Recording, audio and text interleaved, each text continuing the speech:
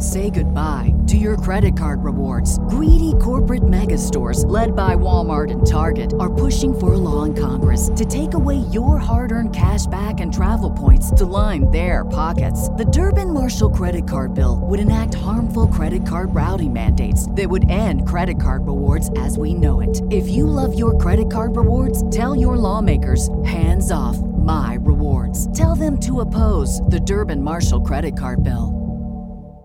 This is the story of the one. As head of maintenance at a concert hall, he knows the show must always go on. That's why he works behind the scenes, ensuring every light is working, the HVAC is humming, and his facility shines. With Grainger's supplies and solutions for every challenge he faces, plus 24/7 customer support, his venue never misses a beat. Call quickgrainger.com or just stop by. Grainger, for the ones who get it done.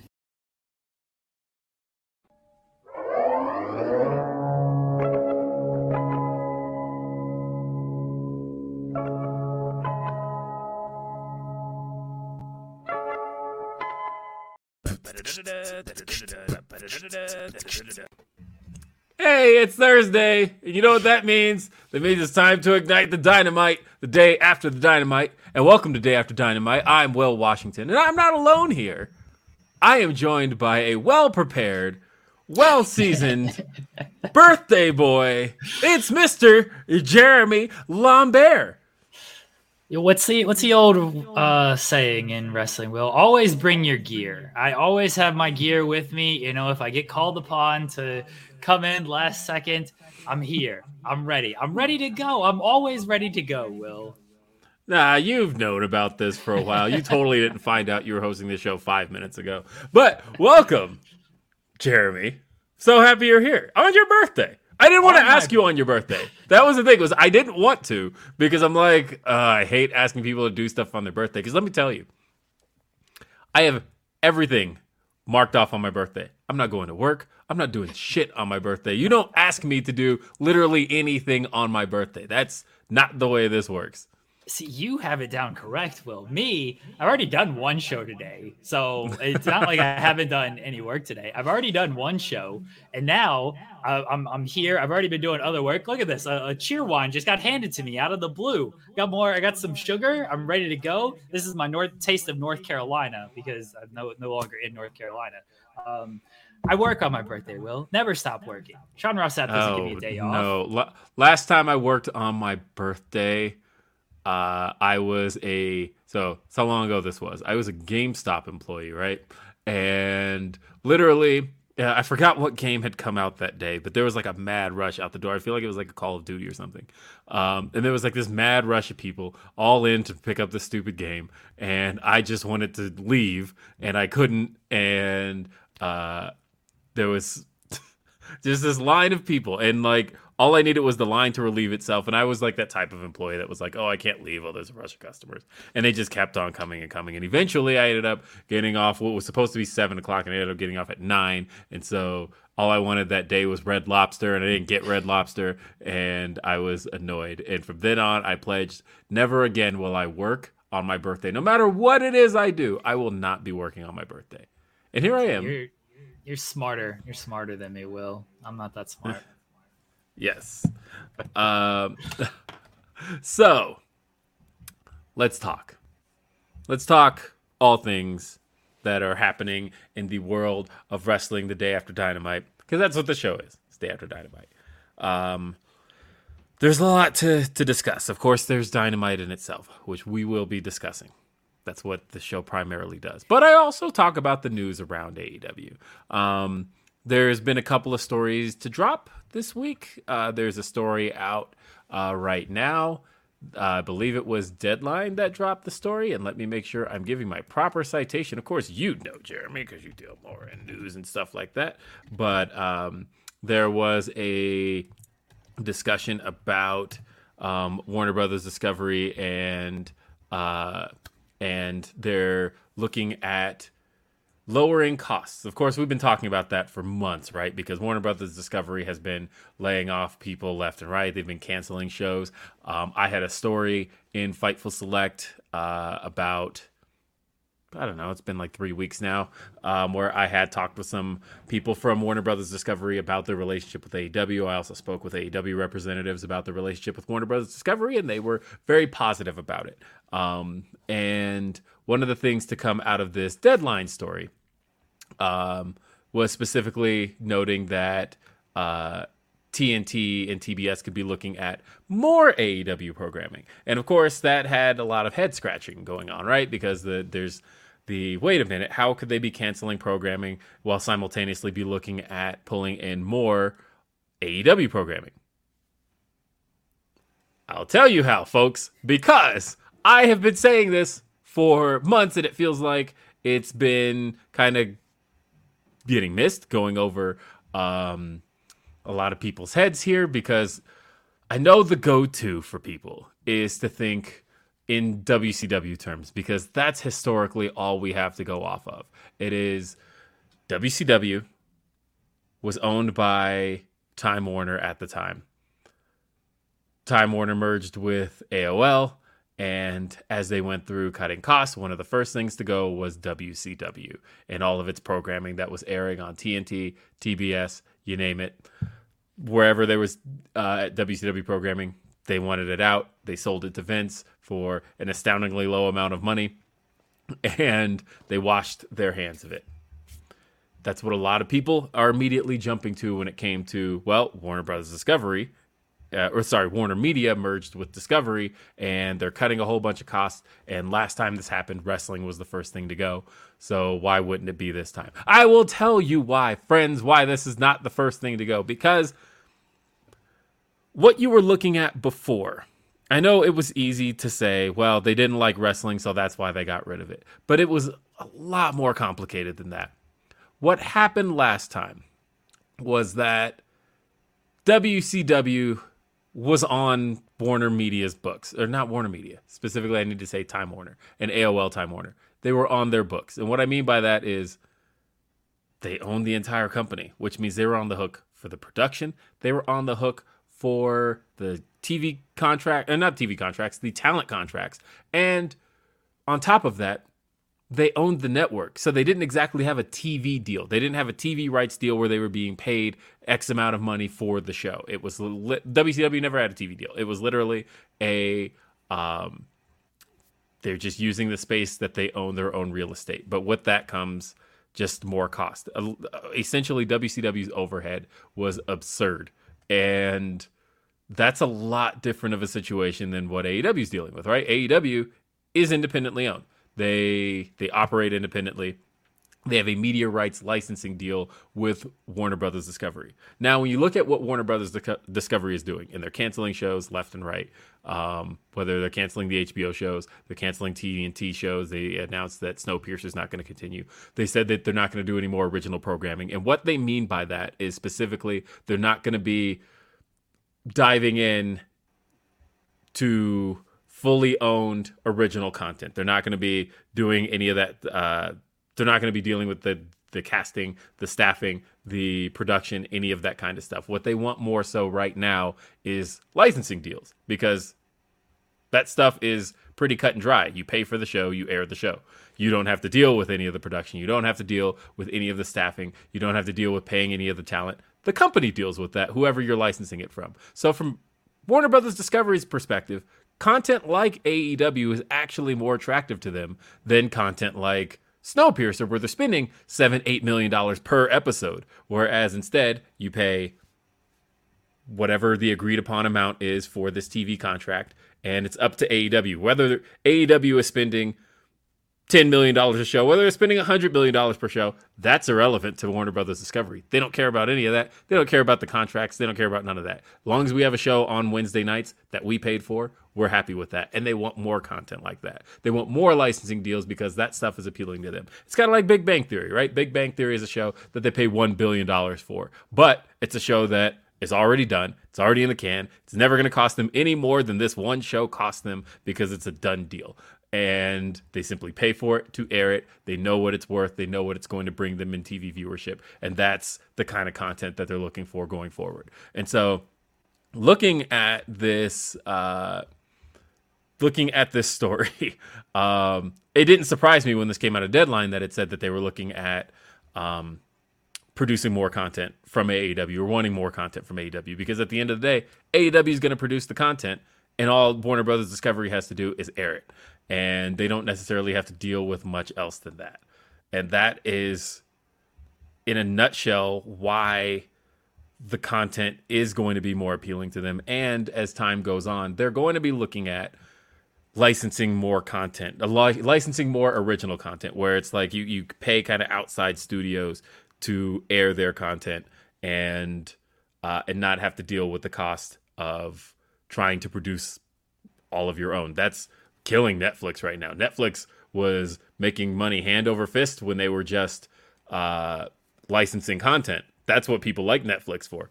Majority of people were just watching it for The Office, and what else was Netflix airing at that time? But like, I was mainly watching it for The Office. Yes, right. I think they had Always Sunny on there as well. But that that was a big show. I mean, that's still on. But The Office that was hand over big hit for them. They made a ton of money from that, right? But then they turned around and started getting in the business of producing their own content.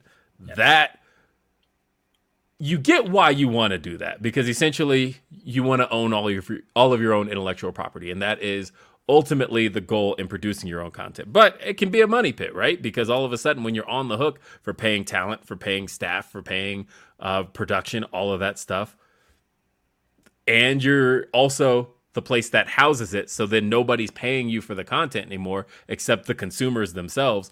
At that point, you're producing a money pit, and that's what Netflix was doing, and that's essentially what HBO Max ran into, where they looked up and went, like, we're making all these shows that people like, but it's still a direct-to-consumer type of transaction. No one's directly paying us for this content. It's not like a Peacock situation where WWE is making all this money because Peacock handed them $2 billion for 5 years of WWE content, right? Like, that's huge. Or was it $1 billion? I think it was $1 billion.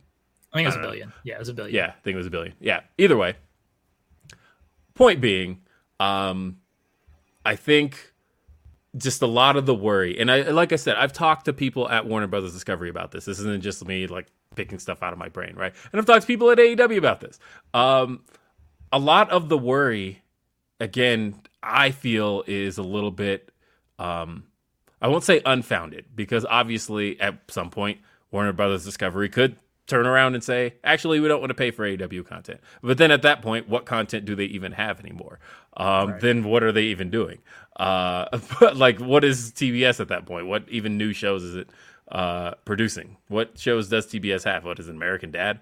And even still, that's a licensing deal. That's not a show that they produce in themselves. It's a show that they license for new episodes, for new content. I think you're going to just start seeing the networks go more and more in that direction. Now, of course, this is one of those things that could sound really outdated in a couple of years, because at the end of the day, I think everybody has to look at the solution of, what do we do about cable? Because cable's not growing. It's not exactly a place where, it is still the premier destination for television content. It ultimately is. But I think every company is asking the question, what the hell do we do? Like, we're still not on a platform that is growing. Cable was growing in the 90s. It was growing in the 2000s. And then it started shrinking in the teens, and it's very much shrinking in the 20s. There's still that question. What do we do with that? And I don't know what the solution to that actually is, because as all of these services out there want to get in the live content game, I don't feel like anybody's mastered it yet.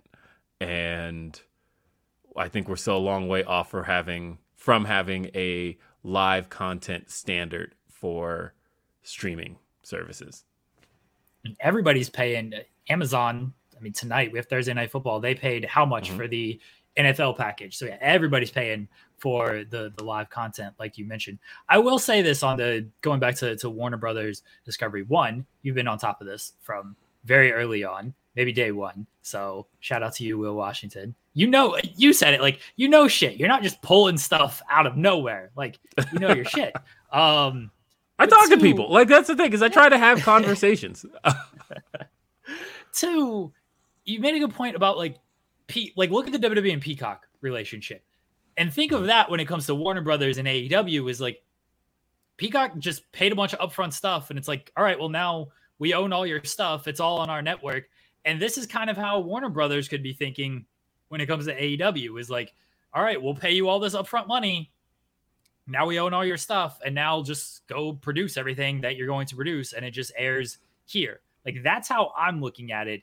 And that works for Peacock, right? Because Peacock, like, granted, Peacock does have their original content, but we've also heard that it's become really expensive, and it's stuff that they, but it's stuff that could ultimately not prove lucrative for them. Whereas, again, WWE, they don't have the overhead cost of producing any of the WWE content. That's WWE's problem. And WWE, it's not even a problem for them because they look at it as it's content we produce and it's content we get paid for by this network. And that's kind of the type of bridge that most companies want to have. So it's going to be interesting. Tony Khan, he said this a bunch of times, but this is a new interview that he just did with Sporticast, I believe. I just listened to it today. Yeah. And he talks about the relationship and he's like, things are good.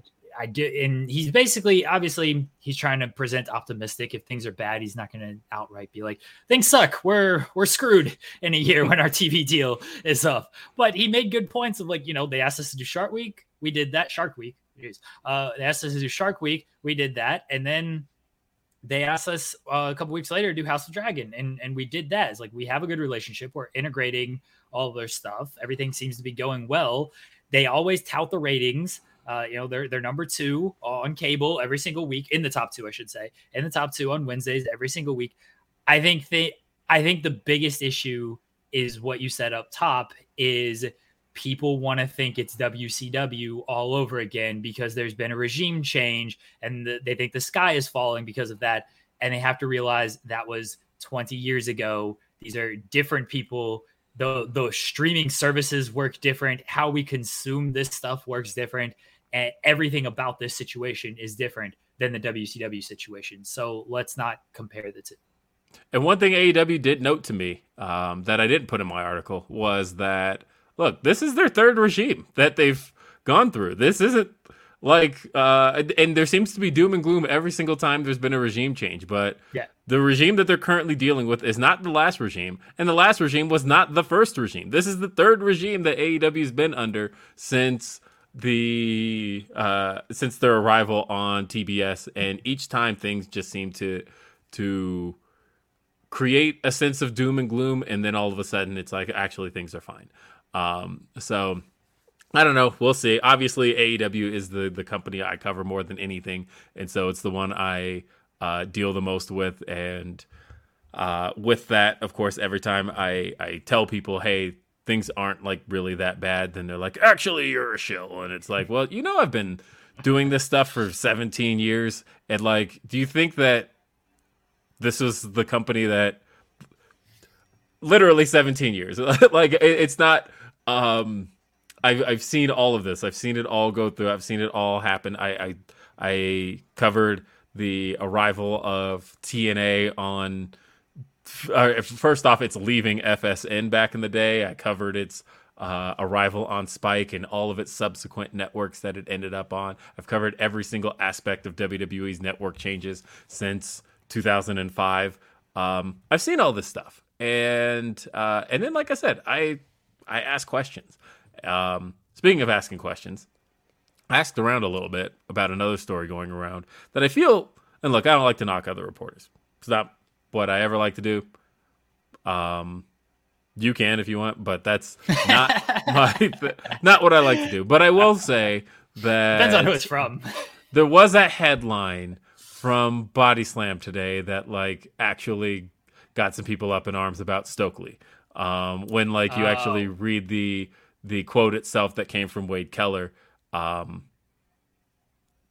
don't know. I feel like that was weird. Like when I read that, I first saw that on Reddit. Like when I read that, I was like, really?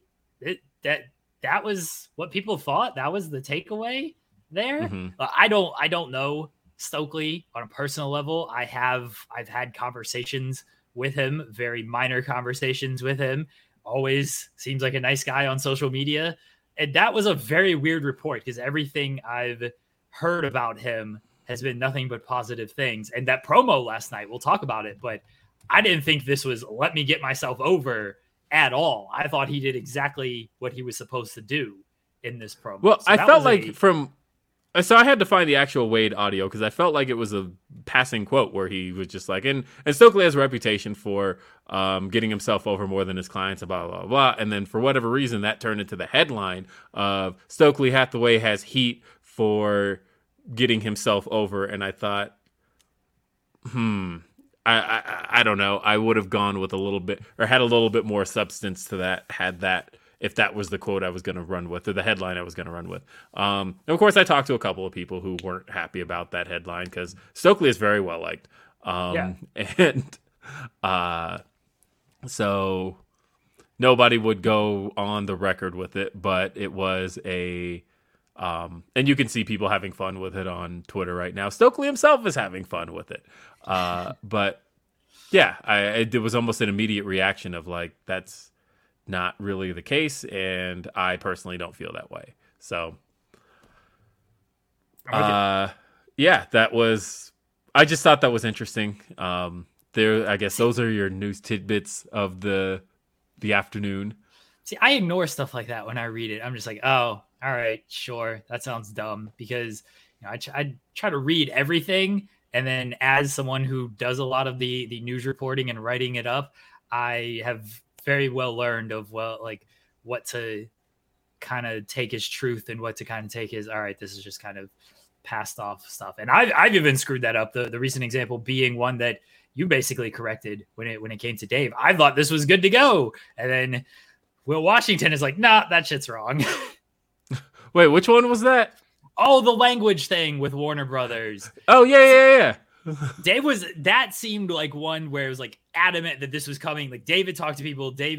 He was completely like 100%. This is the direction.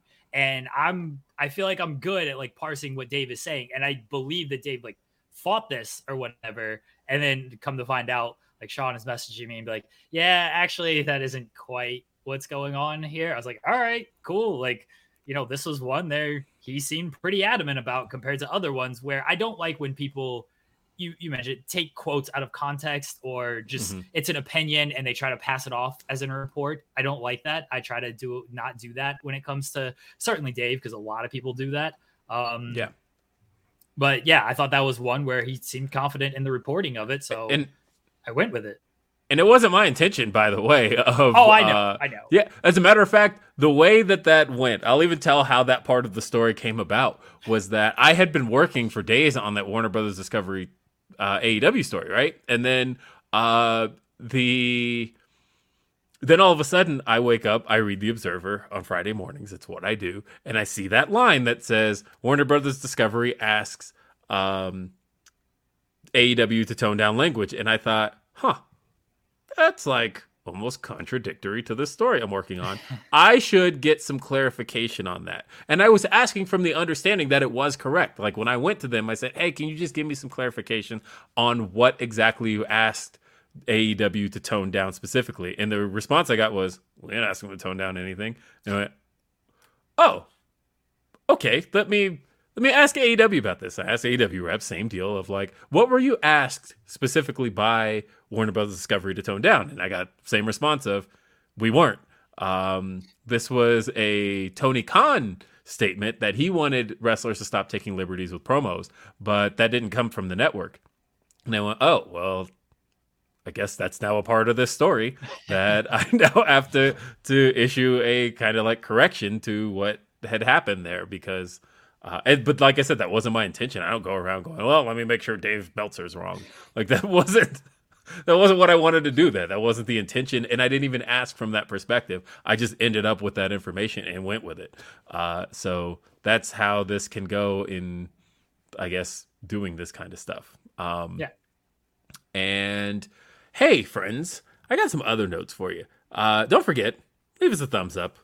And make sure to tap that subscribe, turn on notifications. There's nothing like getting that notification that pops up at the top of your phone that says, hey, Day After Dynamite's live. And you have a little cover image that has me with the winking going like that. And it's great. You see it in the bottom left corner of your screen right now. But there's other things happening. Subscribe to Fightful Select.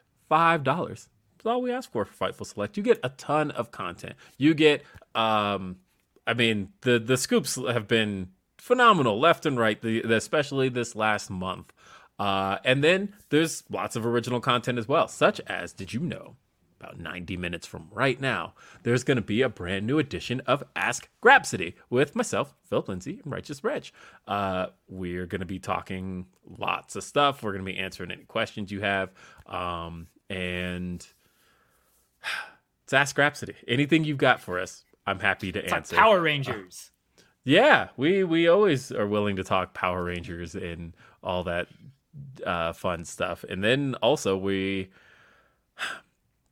I don't know. There's been all this talk about Paywall Phil and how Paywall Phil is just outrageous and out of this world. If you don't know Paywall Phil yet, well, you have to get behind the paywall. But yeah, check out Ask Rhapsody. That's coming up in just a little bit here. And yeah, don't forget to send us your super chats. There's actual super chats right over here. We've got one from Ryan Ben who just wants to say happy B-Day, Jeremy. So how are we having a run-in? I don't know. I guess Sean's going to have to do the run-in now, which he has also been.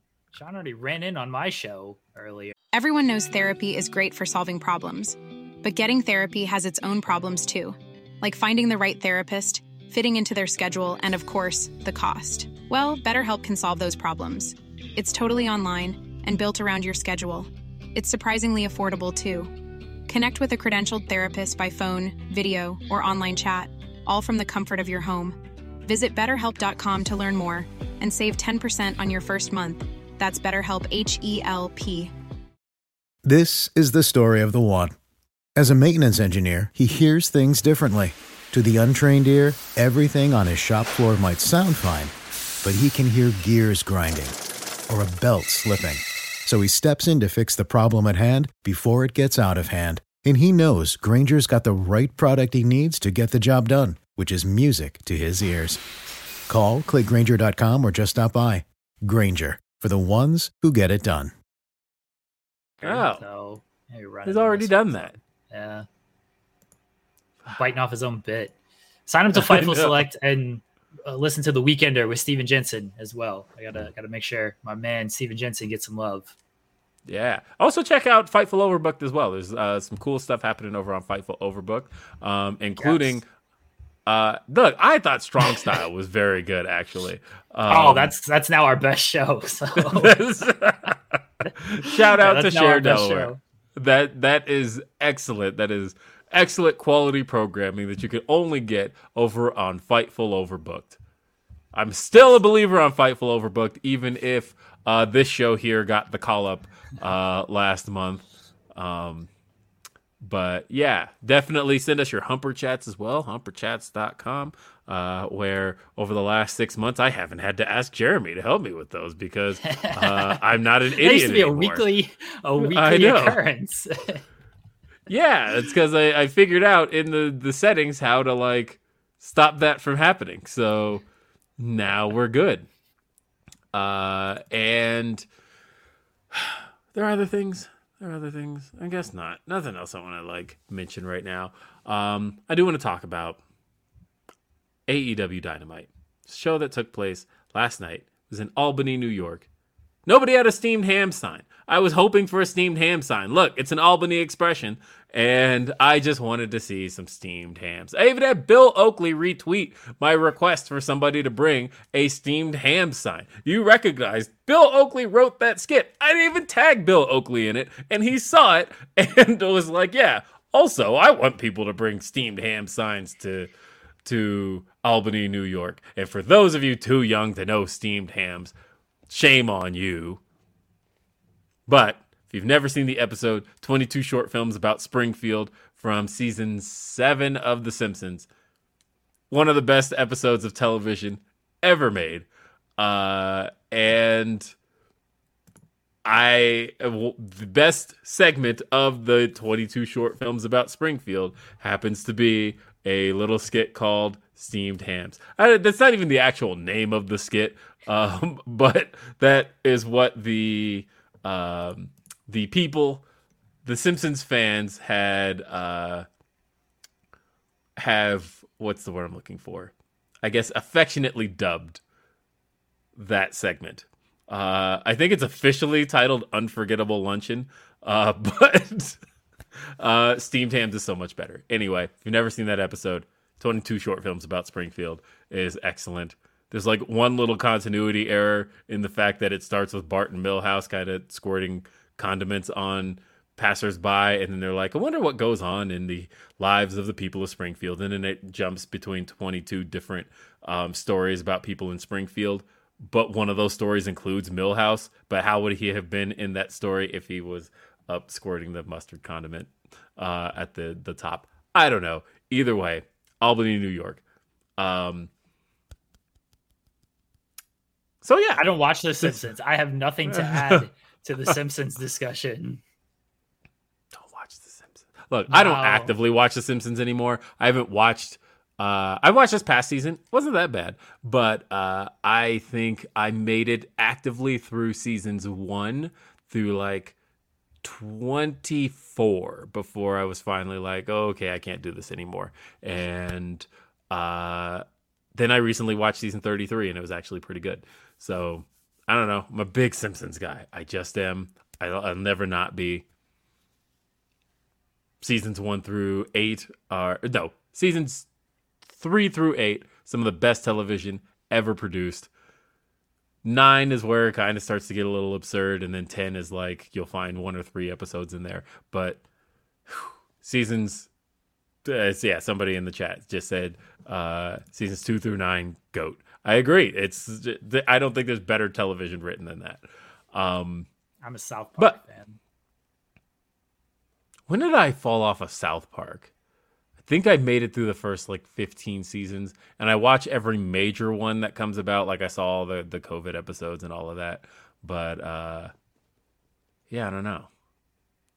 I mean, that one, like South Park has kind of fallen as well. I'm not gonna be like trying to champion this when it's not the greatest material in the world, but I'm gonna stick with it. I'm gonna continue to stick with it. And I think South Park is better than The Simpsons. I'll take that to the grave with me.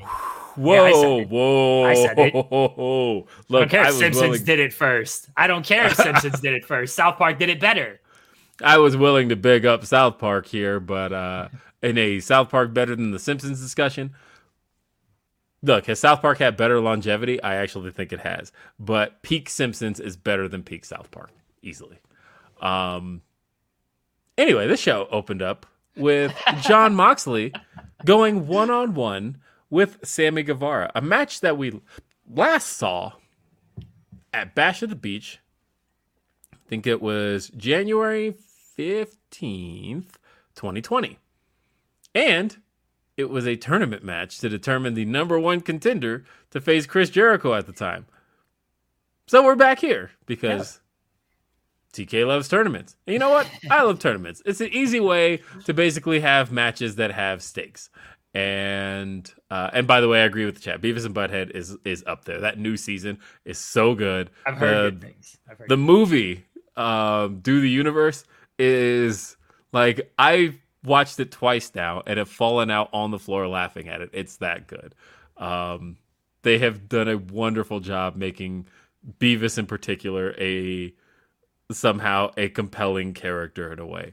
Cole, by the way, says, Aurora Borealis, entirely localized on this podcast. I, too, was sad no signs were made at Dynamite. Happy B-Day, fellow Avalanche fan, Jeremy. Yeah. Thank you, Cole. The champ shirt right there. There we go. Thanks, man. Yeah. I guess I'm kind of an Avalanche fan. I'm one of those local Fairweather fans where when my team's doing good, I'm with them.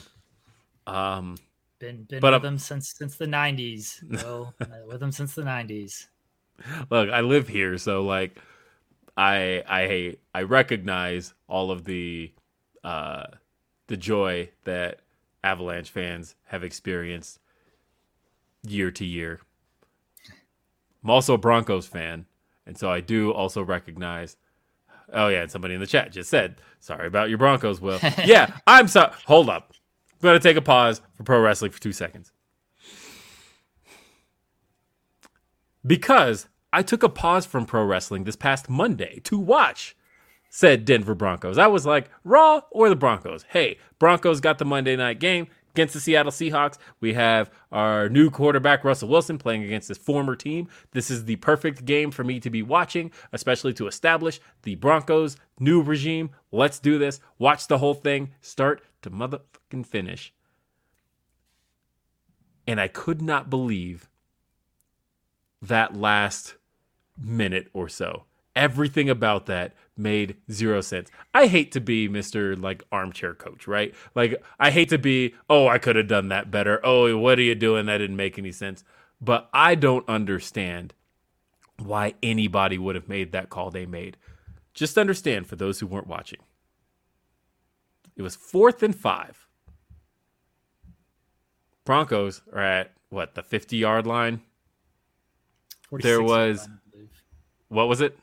I think like the 46-yard line. 46, something along those lines. It was close to 50. We could round up, right? There was a little over I want to say there was like 50 seconds to go after that third down play. For whatever reason, with 3 timeouts remaining, they ran the clock down to 20 seconds. Nobody's calling a timeout. I'm screaming at the TV. Why aren't you calling a timeout? Call a timeout. What the hell are you doing? Somebody call a timeout. Run it down to 20. Finally call a timeout at 20 seconds.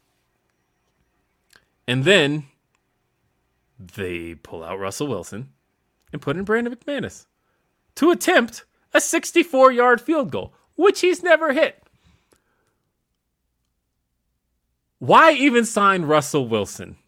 No, I mean, look, the statistical likelihood of Russell Wilson converting 4th and 5 is way higher than Brandon McManus completing a 64-yard field goal.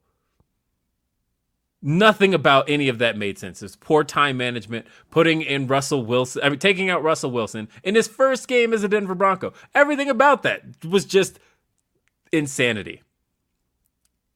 And at the end of the day, Broncos lost by 1 to the Seattle Seahawks. Insane. It was something, yes. Adam says Peyton Manning called the timeouts. That's what I was doing there. Manning just on the Manning catch, just like, got to call a timeout. Got to call a timeout here. What do we got to call a timeout? I'm very animated. I wasn't even I was watching the ABC broadcast, and I'm still like, Manning catch timeout. Is anybody calling a time? Yeah, I think I'm going to give that a try next time around. But I'm sitting there like, somebody call a timeout. Why are there no timeouts being called? Just call a freaking timeout. You have 3. Call a timeout. I mean, at least you didn't lose to the Browns on a last-second field goal. That's what happened to my team. Rough sports week, Will. Rough sports week. Look, as long as I mean, I don't know if it was as bad as the Bengals lost to the that one Steelers, was a bad one too. Where's Sean to come in here? Let's just have football commiseration when we're supposed to be reviewing AEW. This is what we're doing. Van Twinblade says, poor Denver. They have to give money to the Waltons and Stan Kroenke to watch the sports ball. Well, John Moxley is somebody I would give money to, because John Moxley is somebody that a lot of people have been talking about the last day. Didn't quite make a list that he should have made. But regardless, if there's one person on earth who doesn't care about that at all, it's likely John Moxley. But he went in there. He had a match with Sammy Guevara. This was great. This was very good. Sammy Guevara he had a promo this week on Road 2 that pretty much a lot of people have been having fun with. I saw a quote that said it reminded them of Maury when right before the reveals of a paternity test. Yeah, that wasn't any good. I didn't like that promo at all. Really? I saw a lot of people didn't like the promo. Like, I didn't think it was... I just watched Dominic Mysterio's promo this week. All right. You can't tell me that Sammy Guevara was doing anything awful after I watched that thing. I didn't think it was as bad as everyone else was. I mean, it was out to be. It was really shouty, and also like for a guy who does have a 5-star match from Meltzer this year, I thought, what is he like screaming about? He like actually has one. And it was a little all over the place. And I don't like when somebody's character is, I deserve this. I deserve this. Why is this? Because AEW is kind of leaning into that character a little bit too much right now. Mm-hmm. So it was a little all over the place in that sense, but like, I like that he showed some fire and everything. The material probably could have been tightened up, but it did seem like he was just, let me go right now. And he didn't even have time. Maybe I'm sure he rehearsed it a little bit, but again, I watched Dominic Mysterio. At least Sammy had some passion and some conviction in his voice when he spoke. Look, I didn't think it was that bad. Look, Dominic Mysterio cannot be compared to anybody else at this stage right now. I had concerns like 2 years ago that he may not have it. And I kept getting told by people, no, give Dom a chance. And now here I am 2 years later, feeling like he probably could have spent 2 years like developing a lot better. And I don't know. There's a lot of guys his age in the biz who Guevara is his age. I think Sammy's a little bit older, but yeah, but like too far off. I know, but like, isn't he? I don't think he's that far off from like Austin Theory. I think they're about the same age. If not Austin Theory being young, I think Austin Theory might actually be younger than Dominic Mysterio. Dominic Mysterio is not good. That's the point. That's the point here, everybody. Yeah. So either way, I enjoyed the match. I thought that Jon Moxley and Sammy went out there and did their thing. I actually like this better because I just recently watched the 2020 match to kind of prepare myself for this, see if there were any callbacks. There were, and see how it basically compared as a performance. And I thought this was actually a little bit better to me. And it showed that Sammy has, because a lot of people who come down on Sammy say he hasn't evolved as a performer. Disagree. I actually think he has. And I think Moxley just being in the form he's in was very good. There was the spot, of course, where he took the knife edge chop from Sammy, basically feigned falling down from it, got back up, and swung back at him. Of course, the match had interference. We saw Ty J run down, and Anna distracts the referee. Ty then attempts to low blow Moxley, mostly kicks him in the asshole. Yeah, no, it was more of a kick in his asshole, and then that resulted in Sammy nearly getting the victory. He goes for the GTS, and by GTS I mean GTH, and then Moxley reverses out of it, hits the Death Rider, Uno Dos Tres. He moves on to the finals at Grand Slam next week. But wait, there's a commotion going on in the back. And by the way, what did you think of this match? Oh, that was good. Moxley's on a different level than everybody right now, from his character work to his ring work to just his presence, everything. I'll praise Jon Moxley to the heavens. And Sammy, he's good. Like, say what you will about his promo. In ring work, he's always been really good. This was no exception. They have a nice little mix of styles because Sammy likes to bump around and fly around, and Moxley just likes to punch people in the face a lot. So I thought it worked well. I had no expectations that it wouldn't work well because both guys are very good professional wrestlers. I kind of thought Sammy might win just to maybe switch it up and set up a heel face dynamic, but the story they're telling with Danielson, which we'll talk about a little bit later, I understood why Moxley won. I just thought maybe we'll switch it up and go with Sammy, but I much prefer the Moxley Danielson. Yeah, I said from the moment I looked at the bracket last week that I thought where they were going was the story of Bryan's redemption, of him beating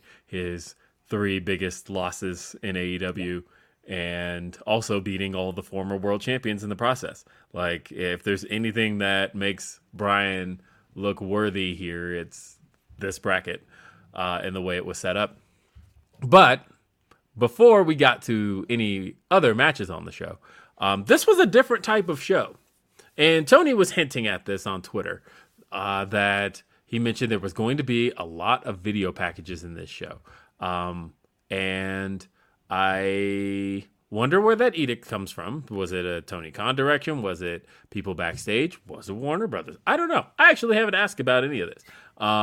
But I am curious what led to basically all of the video packages leading. Essentially, every match had one. Everything that happened on this show had almost like a pay-per-view, like a little bit of a video package to show you how we got here, which is a thing a lot of people have been asking for. A lot of people who choose not to follow kind of, as a friend of mine once put it, extracurricular activities for AEW. People who don't want to watch Road 2, people who don't want to follow them on social media, people who don't want to watch Dark, Elevation, or even Rampage.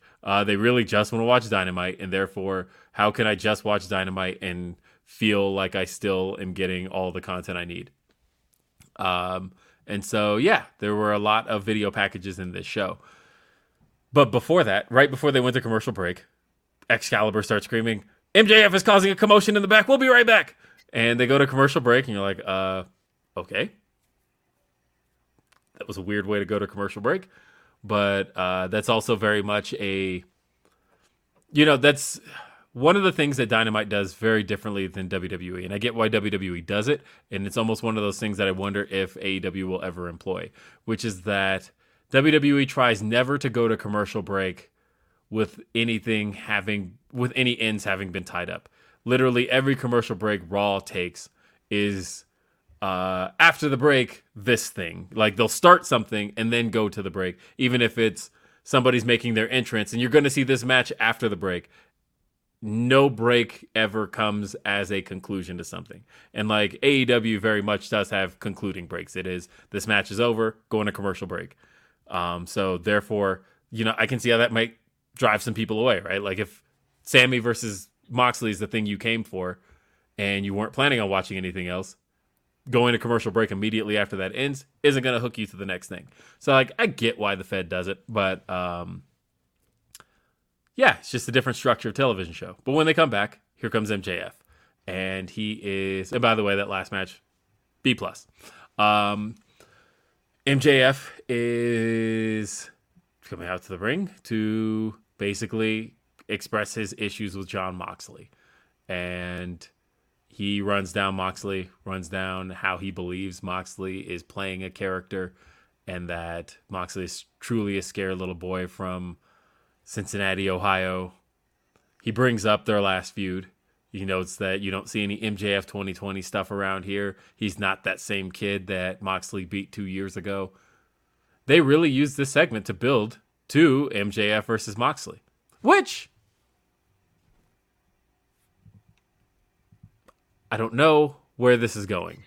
This feels like this feels like a red herring type thing where it's just like, oh, he calls out Moxley because MJF thinks it's a foregone conclusion that Moxley wins, trying to set it up in your brain that it's a foregone conclusion so that when Bryan wins, oh, wow, that's a surprise. That's a shocker. I think he's just setting up a Jon Moxley match, and this is a match that doesn't really need a title, and you can just do this match at Full Gear. That was the other thing I was thinking. So I was going with one of two places there. I'm like, so I could also see him, yes, going for the Moxley match, and MJF just continuing to hold on to the chip until Revolution. Let Bryan have like a solid run from Arthur Ashe till Revolution and give him another opponent at Full Gear. Maybe somebody that Bryan's never faced before. Yeah, there's places you can go with that and time you can give with that. So, yeah, I think kind of the same thing of maybe we're just going to go with MJF and Moxley and there be no title involved. That'd be cool. I think that is where they're going. And then, yeah, Bryan faces somebody at Full Gear. I think I like the Revolution idea because I think I think he's going to win the title, and the majority of his title run is going to be like taking this title with me to WWE in 2024. And I don't need that to be stretched too long. So like if we can hold that off until February, that's great. But winter is coming is also where they like to do big title matches and big moments. And I could see Bryan and MJF at Winter is Coming, and that's where they possibly do the switch. And then we get a year of taking this title with me to WWE in 2024. I'll say this. MJF not mentioning it in this promo was great. I agree. I'm with you. It was nice that, he got that out of his system last week. We don't have to run with that every single week. I actually did enjoy that. I thought he was great here. I thought that, I did too. And he talked about, he used this to transition over to talking about his faction on retainer, which is The Firm, which is a great name, by the way. It is. When you need mealtime inspiration, it's worth shopping Kroger, where you'll find over 30,000 mouth-watering choices that excite your inner foodie. And no matter what tasty choice you make, you'll enjoy our everyday low prices, plus extra ways to save, like digital coupons worth over $600 each week. You can also save up to $1 off per gallon at the pump with fuel points. More savings and more inspiring flavors make shopping Kroger worth it every time. Kroger, fresh for everyone. Fuel restrictions apply. And they've got a great song. Now, of course, those who've listened to hip hop for the last 30 years, their brains immediately went to, The Firm, like AZ, Nas, Nature, and Foxy Brown, that group that flopped in 1997. By the way, that's the line that Dre is referring to when he says, ever since The Firm flopped. On The Firm flop. Yeah, that's specifically that line.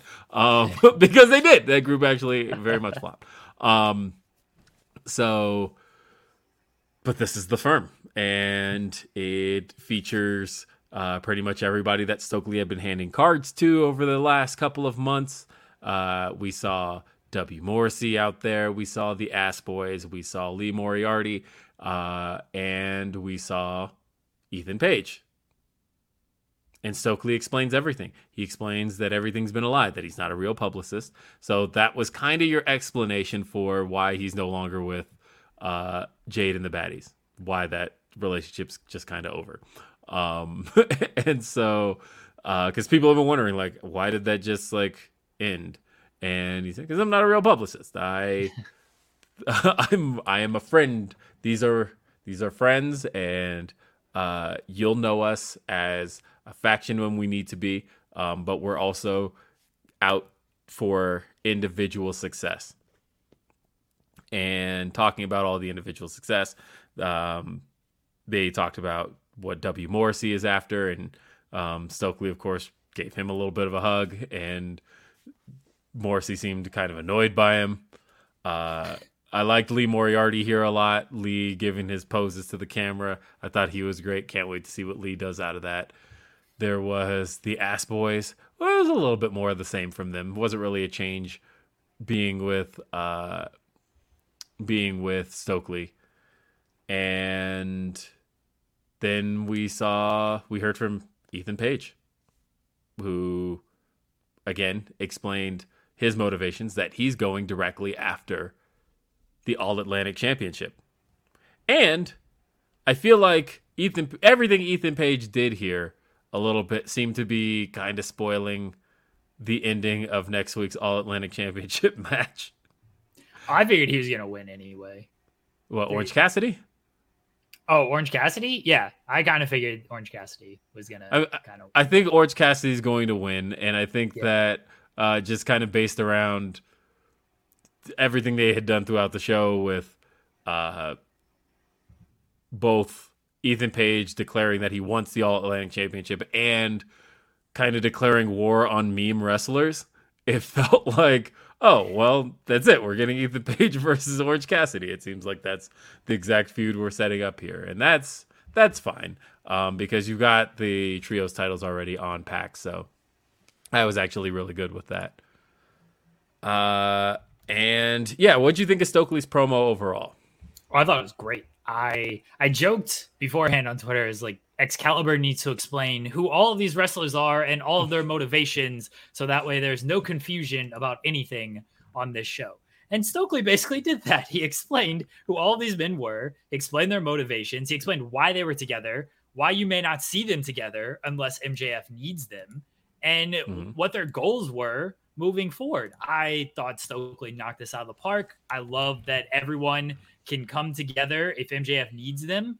And then if MJF doesn't need them, they all have their own goals that they are going to be working towards. And Stokely is going to help them with that. I even love that MJF left the ring after all of that, because he's not really tied to them. He's just using them to pay them for when he needs stuff. So he's not part of this group. And it's not like the Pinnacle where it's family dinners type thing. It's just, hey, these guys I pay to do some dirty work for me. That's it. I got to be friends with them. Even Stokely's like, I got friends. I'm friends with everybody, but I'm friends with everybody just to get some gossip and shit. Like, you don't know if I actually like you, if I don't actually like you. I thought everyone was great in this segment. So shout out to Stokely for really killing this promo. Yeah, and I thought my only, I guess, qualm with it was that it was a little bit long. And for AEW, long in-ring promos, like, kind of are reserved for Chris Jericho. I was going to say aren't their thing, but I guess Jericho gets them all the time. So this, for AEW as a show that has been since the beginning kind of a go show, and then to kind of slow it down with not one, but kind of two back-to-back in-ring promos, I thought was a little much, but I like the content of it all. So ultimately, I was happy with it. And then we had Jay Lethal. You know him. He's actually been on Dynamite a lot. Too long. Jay Lethal went one-on-one with Jungle Boy. Like I said before, I've said it plenty. I've mentioned it on this show. I've mentioned it on Grapsity. Jay Lethal is one of those guys that, like, people kind of, we know why. We know why people ultimately, like, want to dislike Jay Lethal. And, but I feel like there's this kind of association with that and making, and him being, like, not a good performer. But I do, for the most part, feel like Lethal's matches kind of have all delivered. And I didn't really think this was much of an exception. I thought Jungle Boy and Jay Lethal worked well together here. It was fine.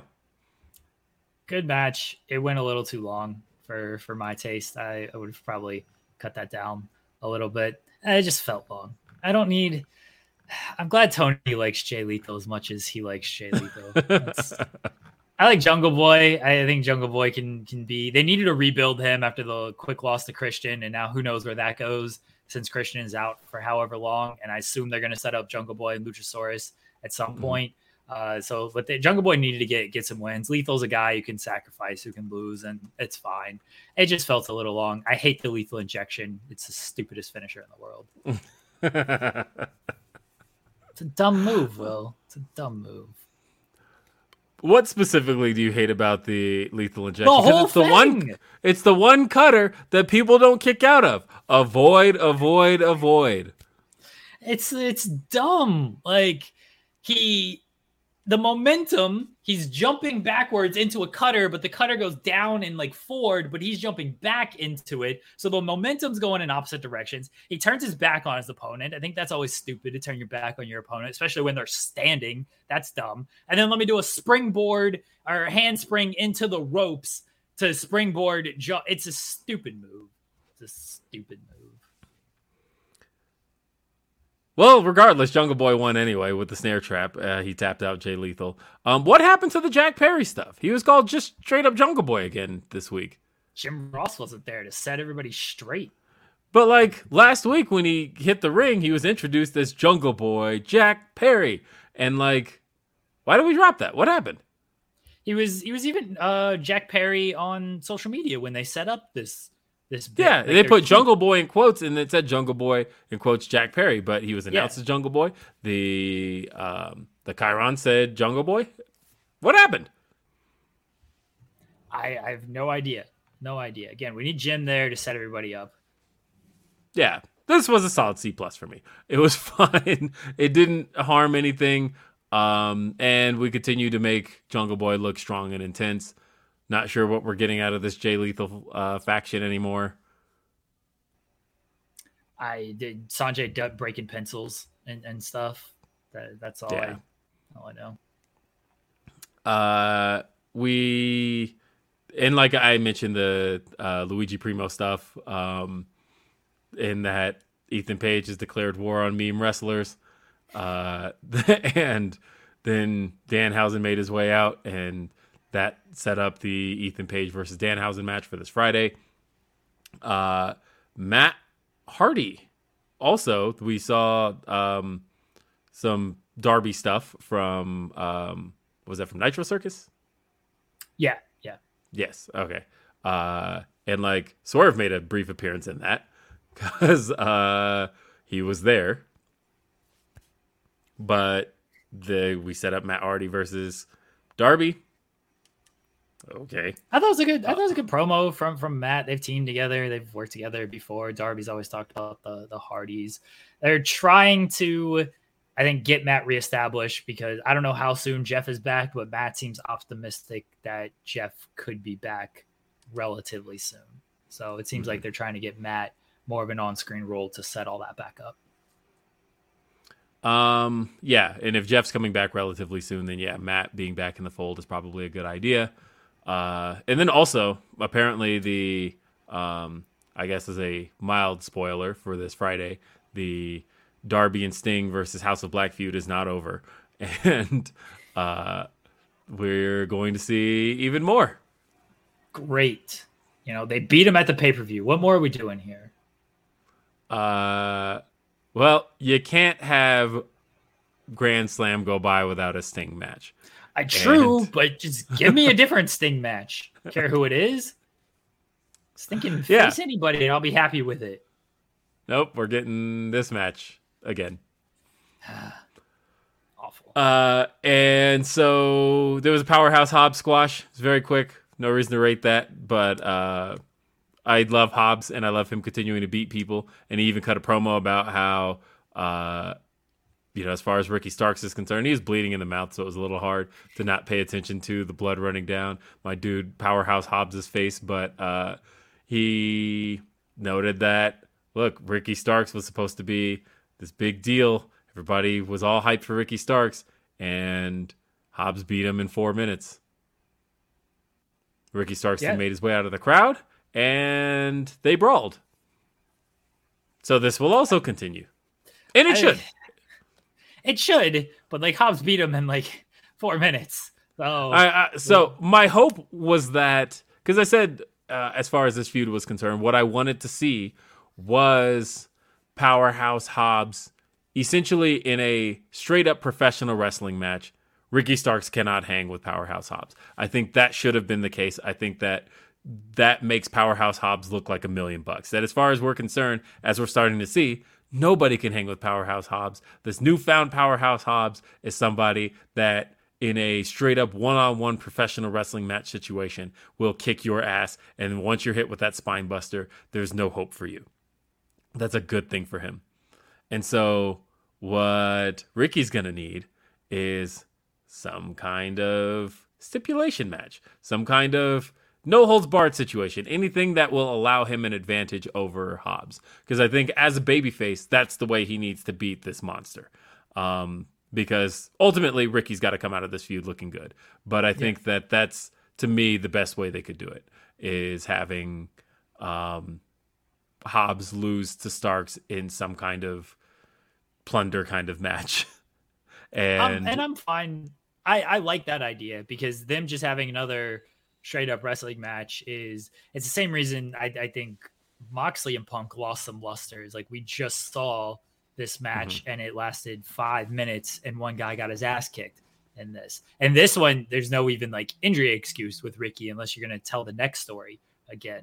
But yeah, if you're going to do some type of no DQ match and that's how Ricky needs to slay Powerhouse, then cool. That's a good story. As long as Ricky's on TV, I'm good with it. That man, the crowd loved him. Looked like $1 million coming out of the crowd. I think ultimately as a character, he just needs to look more resourceful than Hobbs. And that way it'll make Hobbs look dominant, but ultimately Ricky outsmarts him in a way. Which is something that we saw we saw from Cena 1 million times, right? That's a thing that works when you're dealing with kind of bigger guys. I Am La Lucha, by the way, says MJF is Nas and Stokely is Dre. Sure, I could see that. And Orion Ben says Lee single-handedly killed MMM last night. Do we have to talk about MMM? No, we don't. Because I still have to pretend I like that group for the sake of the gimmick, but like, it wouldn't have worked all that well anyway. Let's see. Chi-Town Spurs says, little late, but the Firm theme is fantastic. I agree. I'm glad they posted it. They just need a Tron now, because the music just playing while the Dynamite logo was on the stage didn't quite work for them. It all felt kind of thrown together in a sense. What else was on? Oh yeah, and then also I guess I got to read Van Twinblade because he sent in a Humper chat. Van Twinblade says 2 matches announced for next Sunday: Tootie versus Laney Luck and Heather Reckless. Tootie versus Laney Luck versus Heather Reckless. There we go. And then we got Josh Alexander versus Kenny Alfonso. Also solved this. Hint movie. And I'd Mir Wong El Mistreat.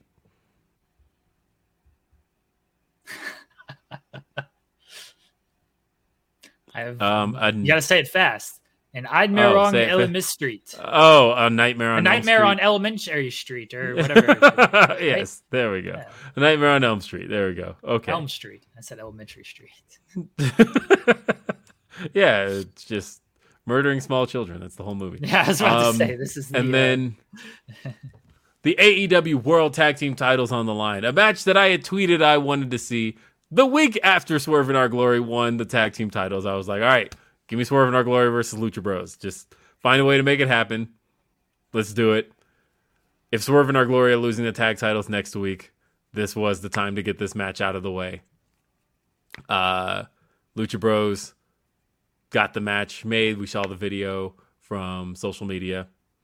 And here we go. Tag titles on the line. It's my dudes. Swerve in Our Glory. Swerve's heat keeps getting better and better. His music hit, fans booed him on the stage, but they didn't boo Keith Lee. That's the result we want here. We want Swerve to be cocky and disliked, but Keith to still have the fans behind him. And they played into that. I thought this match was a lot of fun. Thought it was great. It was exactly what I wanted to see from those guys. And Swerve doing the Cero Miedo, but mocking the Miedo and putting it in his pants was a great spot there. He's here to play the heel, and he's ready to do it, and he's ready to get under people's skin. That was the plan at All Out, was to turn him, and he's going to keep going full speed on this turn. And there were a lot of cool spots in here. The one that keeps getting shared is, of course, the Spanish Fly spot that saw Rey Fenix hit the Spanish Fly, and then Penta immediately hit a Canadian Destroyer on Keith Lee. The idea of a Canadian Destroyer on Keith Lee looks insane, but it's great. It's a great visual. The fans were into it. The fans bought it. The match wasn't even that long, but to me, I'm a big fan of sprints. Like, I do like longer matches, but I still feel like one of the best things you can do is cram a whole bunch of content in a short amount of time, because fans love that just as much as they love a bunch of content stretched out over 20 minutes. But when you have 8 minutes, just go out there and sprint and just do a whole bunch of shit. That shit gets over too. And I thought this got over quite well. And we knew the titles weren't going to switch. But yeah, Swerve in Our Glory wins.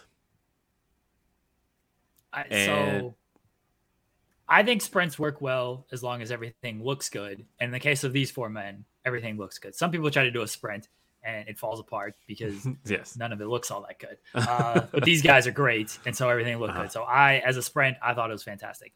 My criticism is, people have pointed out in the chat, I don't know why this match was really happening outside of let's do a dope match, which is cool. But if you're going to, tell me that wins and losses matters and ranking matters and all this stuff, the last time we saw the Lucha Bros in a tag team match, they lost to Rush and Andrade in that tornado tag. So they were coming off a loss as a 2-on-2 tag team, but they got this title shot because it's a cool match to book. And it was a cool match to book. Like, I'm fine with that. I just didn't know if maybe there were other options that would have just made more sense from a rankings, real sports perspective in that. Yeah, sometimes you do kind of have a dope match, and it was a dope match. Like, cool with it. I'm fine with it. But they are coming off a loss, and now they've lost again. Lucha Bros weren't even top 5. I feel like they've done away with the rankings. I've not kept up with it. It just seems like they completely done away with that. Yeah, I'm actually looking at the rankings now. You're right. They were not top 5. Yeah. So I understand like they're trios champions and everything like that. That's fine. But like, if you're going to say that the rankings matter, and then where's FTR is all I'm trying to say here. But that beating the trios champions, it's clear. Look, we know the plan was not for Death Triangle to hold the trios titles. We know this for a 100% fact that this was not the plan.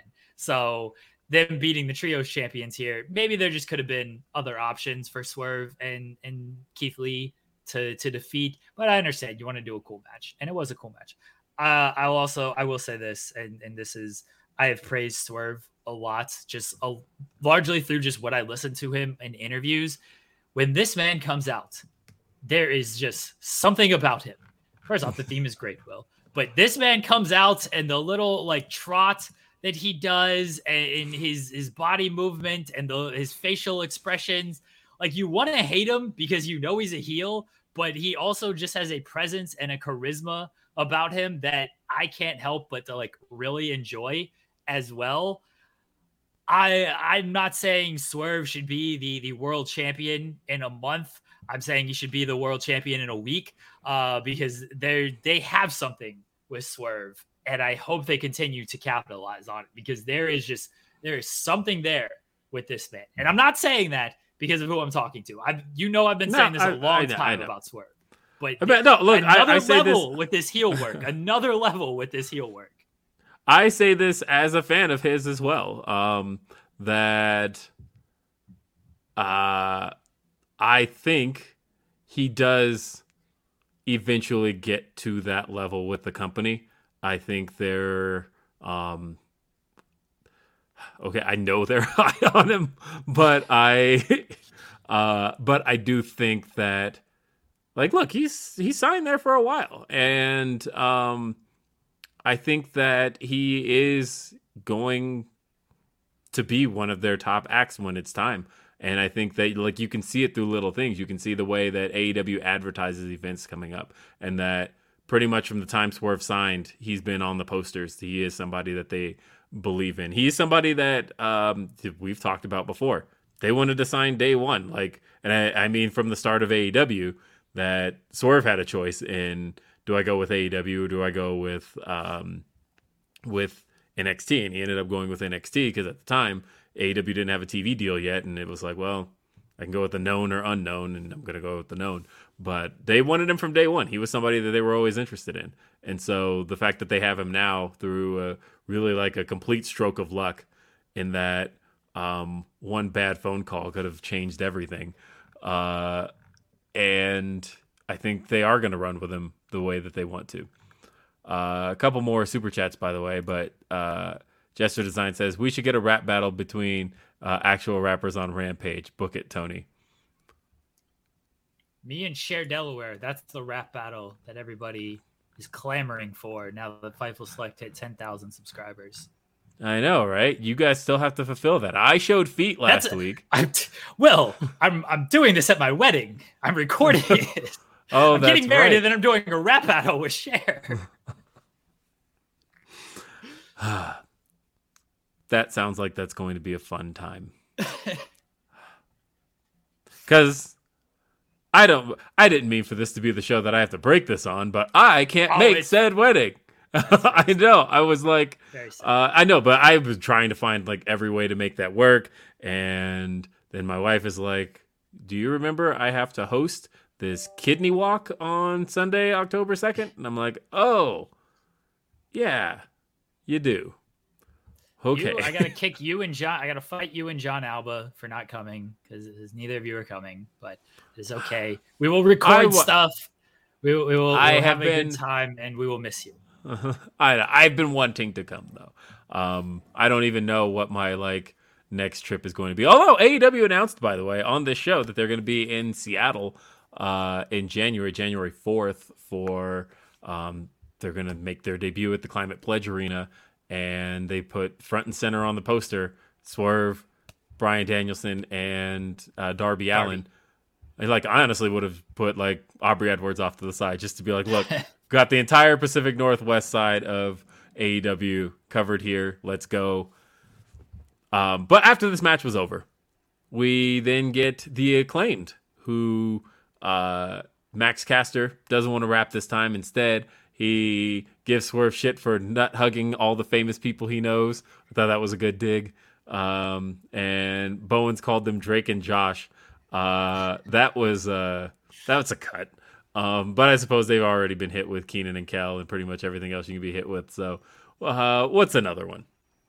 And also, they had "Oh Scissor Me Daddy" shirts that they said they're going to be selling exclusively at Arthur Ashe next week. So this is going to be a big night for them.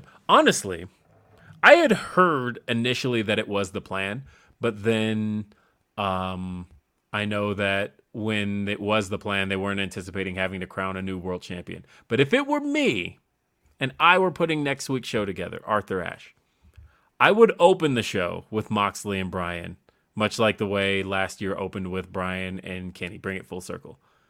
And I would main event with the tag titles.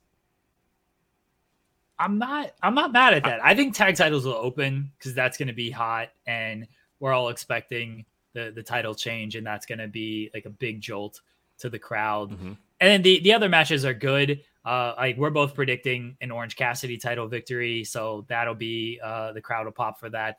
I think Tony probably retains the women's title, the interim title, and then we're obviously going to get a new champion in the main event. But I'm not mad at the tag match headlining because they do like to open sometimes with their hottest thing.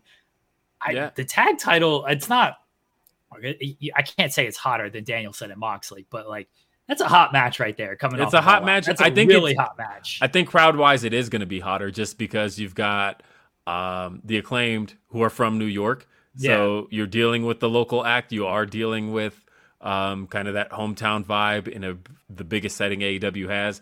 I think that putting it on the Acclaimed in front of that crowd is going to be the biggest thing that they've got. So either open or close with it, but I don't think it should be anywhere near the middle. No. I think it opens. Yeah. And what else was there? So then there was... Oh, yeah. So the Lucha Bros were upset in the back, and they go to talk to Pac, and then Pac gets sucker punched by Orange Cassidy. It was a little weird looking. And then Orange Cassidy says he wants the title. And we got it for next week. Yeah, we got the match. So then they have to stop doing this, by the way. I don't know who things are getting disconnected with, but it seems like somebody's not explaining when like Hikaru Shida has a booking in Japan, which she's always public with, right? Because like she's posted for weeks like, hey, on September 15th, I'm going to be doing Makai in Japan. Come see me. And it's like, whoa, how is she going to work this match on September 14th that she's booked for? And then they had her written out in a way that she wasn't physically there for, where they had Britt Baker and Rebel go into her locker room and ambush her. And then Alex Marvez poorly acts his way into looking in the locker room and goes, oh my God, we need some help here. But you never see Hikaru Shida do any of this because she wasn't there. And the problem I have with these angles for her is that she's never going to not promote doing her Japanese work. So then if you have to say on TV, oh, Hikaru Shida was ambushed, she's hurt, so therefore she can't participate in this match, but also here she is promoting something she's doing actively. Like, that always looks bad. There has to be some kind of reconciliation of these things. Of like... Wait, she seemed frustrated with that the first time they pulled this, like last year. It was like, oh, she's hurt. Because she's like, no, I literally just worked. Yeah, well, because it was... They pulled her out of the Owen Hart tournament. And then... they pulled her out of the tournament she was in. and then explained it as, oh, she's injured. And she's like, no, I'm not. I'm literally in Japan working matches. Don't know what to tell you. And again, they're like, whoa, she's hurt. And then her Twitter's like, hey, come see me tonight at Makai, because this is what I do. The AEW doctors didn't clear her. The Japanese doctors, they have less restrictions. That was what they said last. That's what they said last time. Japanese doctors are like, yeah, whatever, broken leg. She's not testing on it, walk it off. She's not cleared. She's not cleared for this match on Wednesday, but she somehow did manage to absolutely travel over for Thursday. Silliest. But yeah, instead, so we got a tag match. Athena teaming with Toni Storm to take on Britt Baker and Serena Deeb, with the story, of course, being that Serena Deeb replacing what would normally be Jamie Hayter, because what's Jamie Hayter's motivations right now? She got screwed at All Out by Britt Baker. What's she going to do? We got this tag match here that's all kind of standard affair stuff. I thought Athena looked really good here. And I would like to note, I talked a little bit on Grapsity a few weeks ago about how the biggest problem with the AEW women's division to me, because I know there's always talk of, oh, they need more matches this year, this and that. I don't think that's the case to me, as much as I just want to see consistency. And I think that's what the women's division has lacked to me since really the last year or so, because I talked on Grapsity about how Britt Baker's heel turn wasn't just like she turned heel and then disappeared the next week and then was there the week after, or maybe you saw her 3 weeks later. Like, that's not how her heel turn was done. She turned heel. It was on TV every single week, making sure to hammer in this new character of Britt Baker, annoying dentist. You got that, right? Hikaru Shida's babyface run. The reason she got so over was because she was on TV every single week getting these wins, and people were starting to notice her. And then it feels like the last year or so, it'd be like you see Thunder Rosa one week, and then maybe you'll see Jade Cargill this week, and then it ever really felt like people were consistently a part of the show. The women were. And so you might get attached to something, and then it disappears a week later. I'm saying this to give credit where it's due, by the way. Toni Storm has been on Dynamite 5 straight weeks. This is her 5th straight week, and she's advertised for next week's show. This is the most consistent a woman has been on AEW television since literally the original Britt Baker push. They've actually been using Toni Storm very consistently, and next week will be her 6th straight performance on AEW television, on Dynamite specifically, not just Rampage. They've done well with Toni Storm, and she has a it factor and a star quality about her. She looks very good with the gold around her shoulder when she comes out, and I imagine when Thunder Rosa says she's no longer injured, Toni Storm will defeat her to unify the titles. I'm just repeating what she said. What Toni Storm said. Yeah, I know that's where you're going with that. Yeah. But you are right about that, and like the consistency on television. And this is where I will throw some criticism, not at the women, but at the men of Wardlow last week. It's like Wardlow's world. I know the momentum is slowed. I'm still here. This is still my world. Wardlow this week, not there. And there's a disconnect there for me. As far as the women, though, I didn't like that they had to take out Shida because of communication issues, seemingly, with what happened there. I did like the match. It was good. It's set up next week. They're running back another 4-way. They're clearly just kind of like biding time until Thunder Rosa comes back. I like the Britt Baker, Jamie Hayter stuff, though. That, to me, I did too. Like the real story here. And that is a story outside of the title, which we need. And people can complain. It's like, oh, well, Britt gets a story. I don't give a shit who gives the story. You got 2 titles, do stories with the titles, and then do a story elsewhere. If it happens to involve Britt, it happens to involve Britt. She's the most over woman on the roster. And she's one of their stars. You have to involve her. Exactly. And if you're using her to get somebody else over, and Jamie Hayter's getting over. Jamie looked great last night, by the way. But they're getting her over. Fans are actually into her. Jamie was the most over person at All Out, and there were Jamie chants last night after she came and it looked like she was coming for Britt, and she attacked Toni Storm instead, but still didn't communicate with Britt Baker. Good stuff there. I didn't like pinning the champion. 2 champions got pinned on this show. And they're both freshly won champions, so that's not exactly a direction I would personally go in. But like I said, I was actually very interested in what was going on with Jamie Hayter here. Yeah, I thought Jamie was great hey, my motivation is still this title. I still don't like Toni Storm. That doesn't mean I got to like you. That doesn't mean I forgive you either. And it's good. The shades of gray stuff can work when it pulls off right. And people have different, it's not black and white. We no longer live in a world of black and white. It's not always black and white. Like real humans are not always black and white. You can like one person, but also dislike the other person and not be, hey, I forgive you for everything just because I dislike this person. Sorry, I just saw the ratings, and they're good.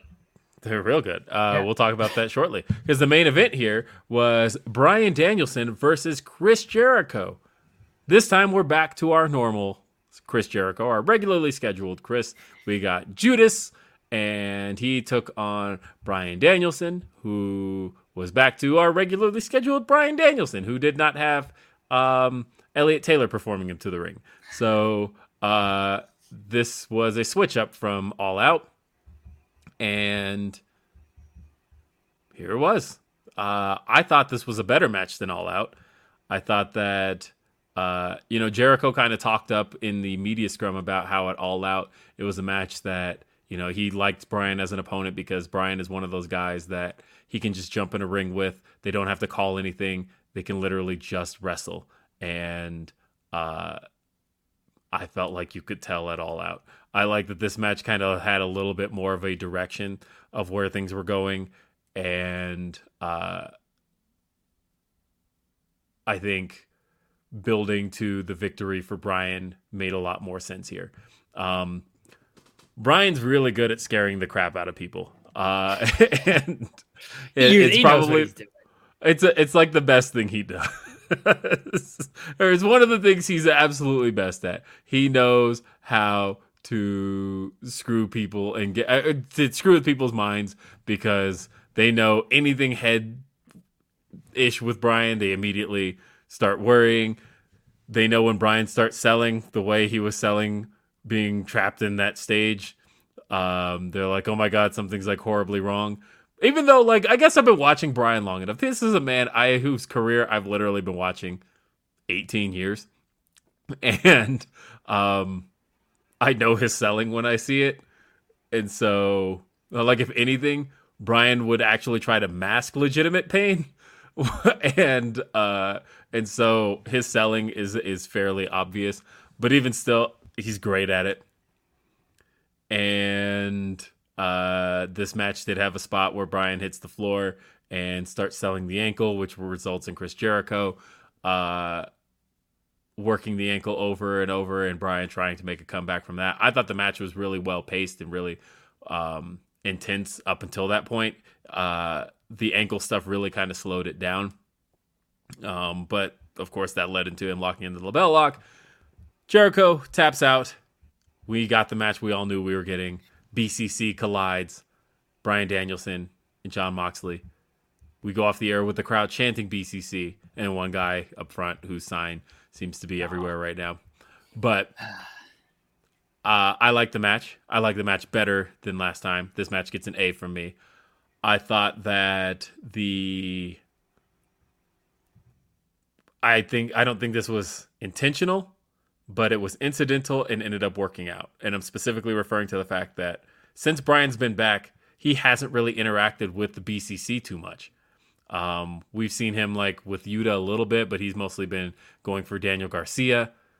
And I like that we ended up getting the first real interaction with Bryan and another BCC member in a while, and it's because he has a match with him at Grand Slam for the title. That's actually kind of cool that ended up working out that way. The story they're telling with Danielson, you mentioned earlier, and I think a lot of people have seen it, of defeating the 3 world champions, defeating the 3 guys who have defeated him this year. Like, it's a very easy story to tell and to put the belt on Danielson. I suspect he wins next week. That is a good call about he hasn't really been tied to the BCC since returning. Even Moxley, the BCC, outside of like Claudio and Yuta, like they haven't really been tied together too much. Like Moxley's kind of been doing his own thing as the ace of the promotion and cutting up. Well, like at least Mox got to like involve himself in some of the. Claudio like made saves. Yeah. And like he had the match with Jericho just like a month ago, and that was at the Quake by the Lake, and that match in particular had BCC involvement and all of that. But like Brian was away from all of it, and I guess Moxley became kind of lost in stuff when he started being involved with Punk. Like that felt separate from all Blackpool Combat Club stuff, as it was just like him and Punk doing their own like brawling and everything. And I guess like Claudio tried to like break that up and everything, but that could have been a random person. It just happened to be a very strong man in Claudio Castagnoli.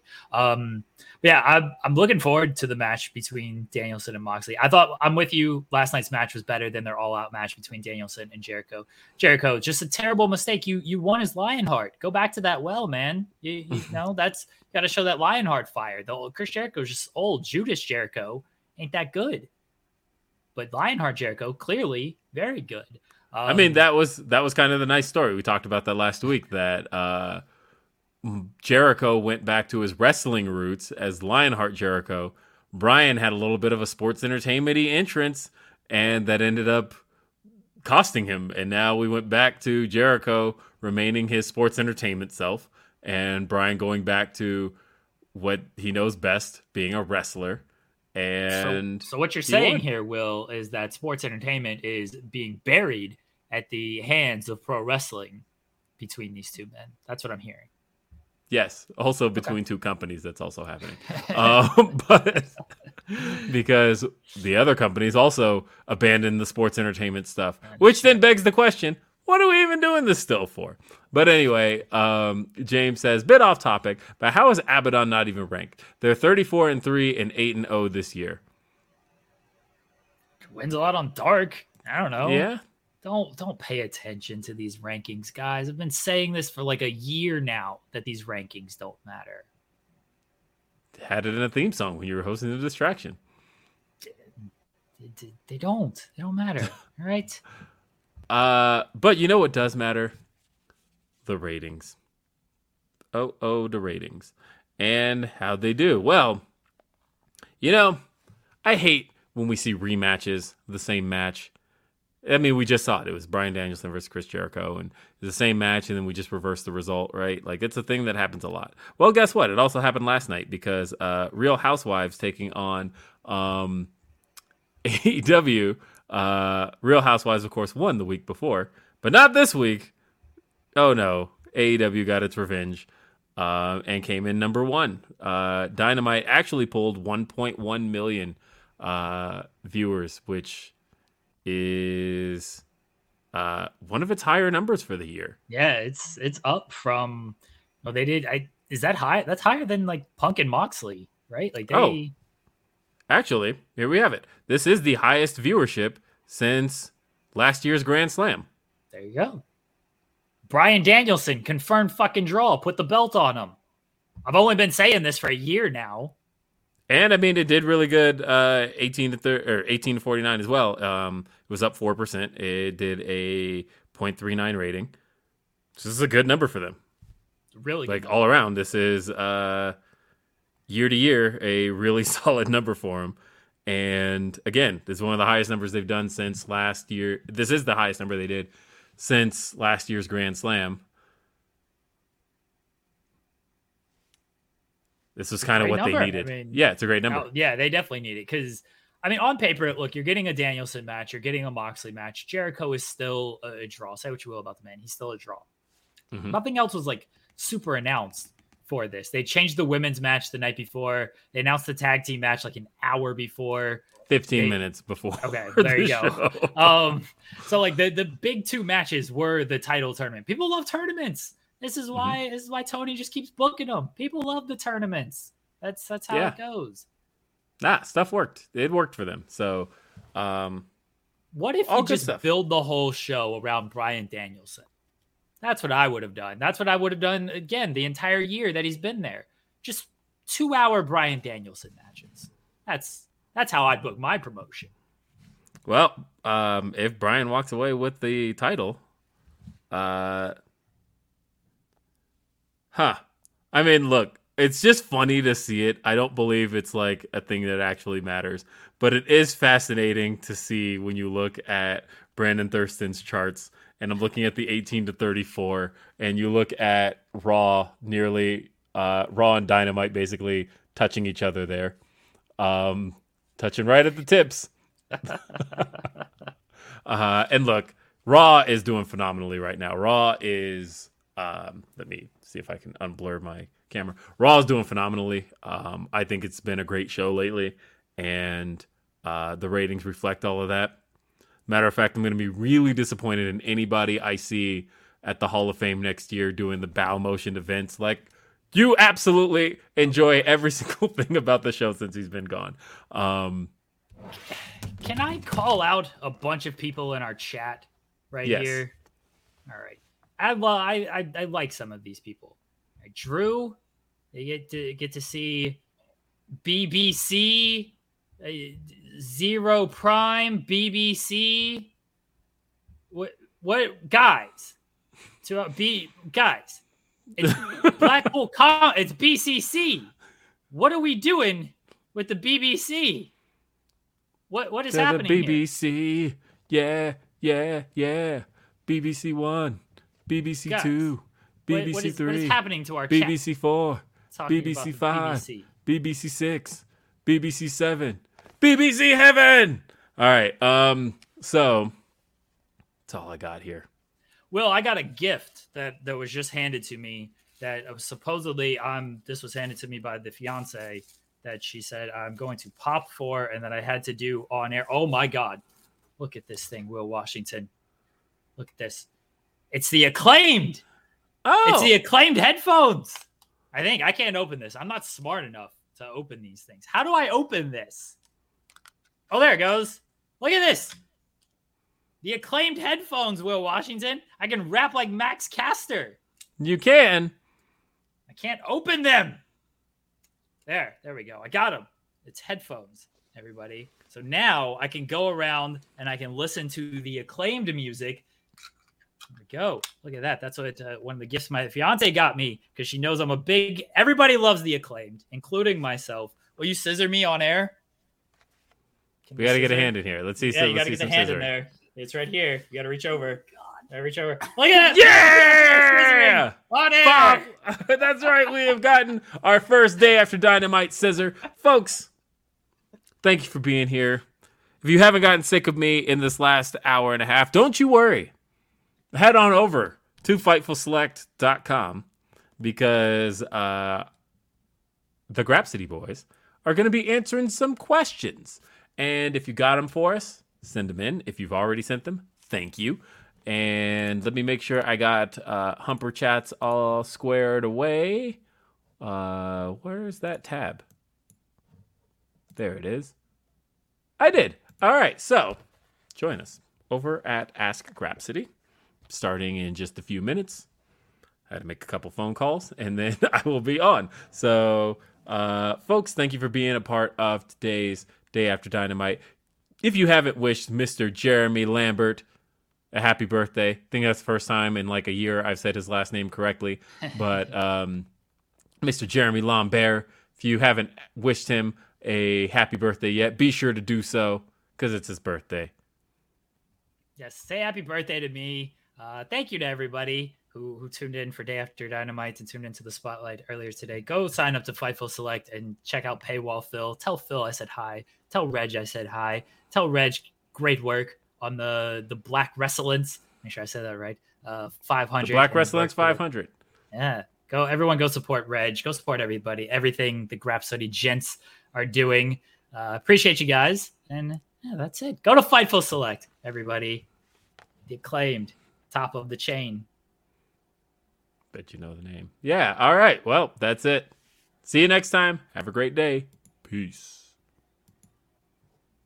Everyone knows therapy is great for solving problems, but getting therapy has its own problems too, like finding the right therapist, fitting into their schedule, and of course, the cost. Well, BetterHelp can solve those problems.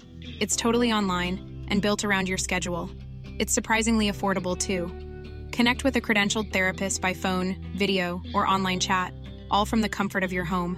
Visit BetterHelp.com to learn more and save 10% on your first month. That's BetterHelp, H-E-L-P. This is the story of the one. As a maintenance engineer, he hears things differently. To the untrained ear, everything on his shop floor might sound fine, but he can hear gears grinding or a belt slipping. So he steps in to fix the problem at hand before it gets out of hand. And he knows Grainger's got the right product he needs to get the job done, which is music to his ears. Call, click Grainger.com, or just stop by. Grainger, for the ones who get it done.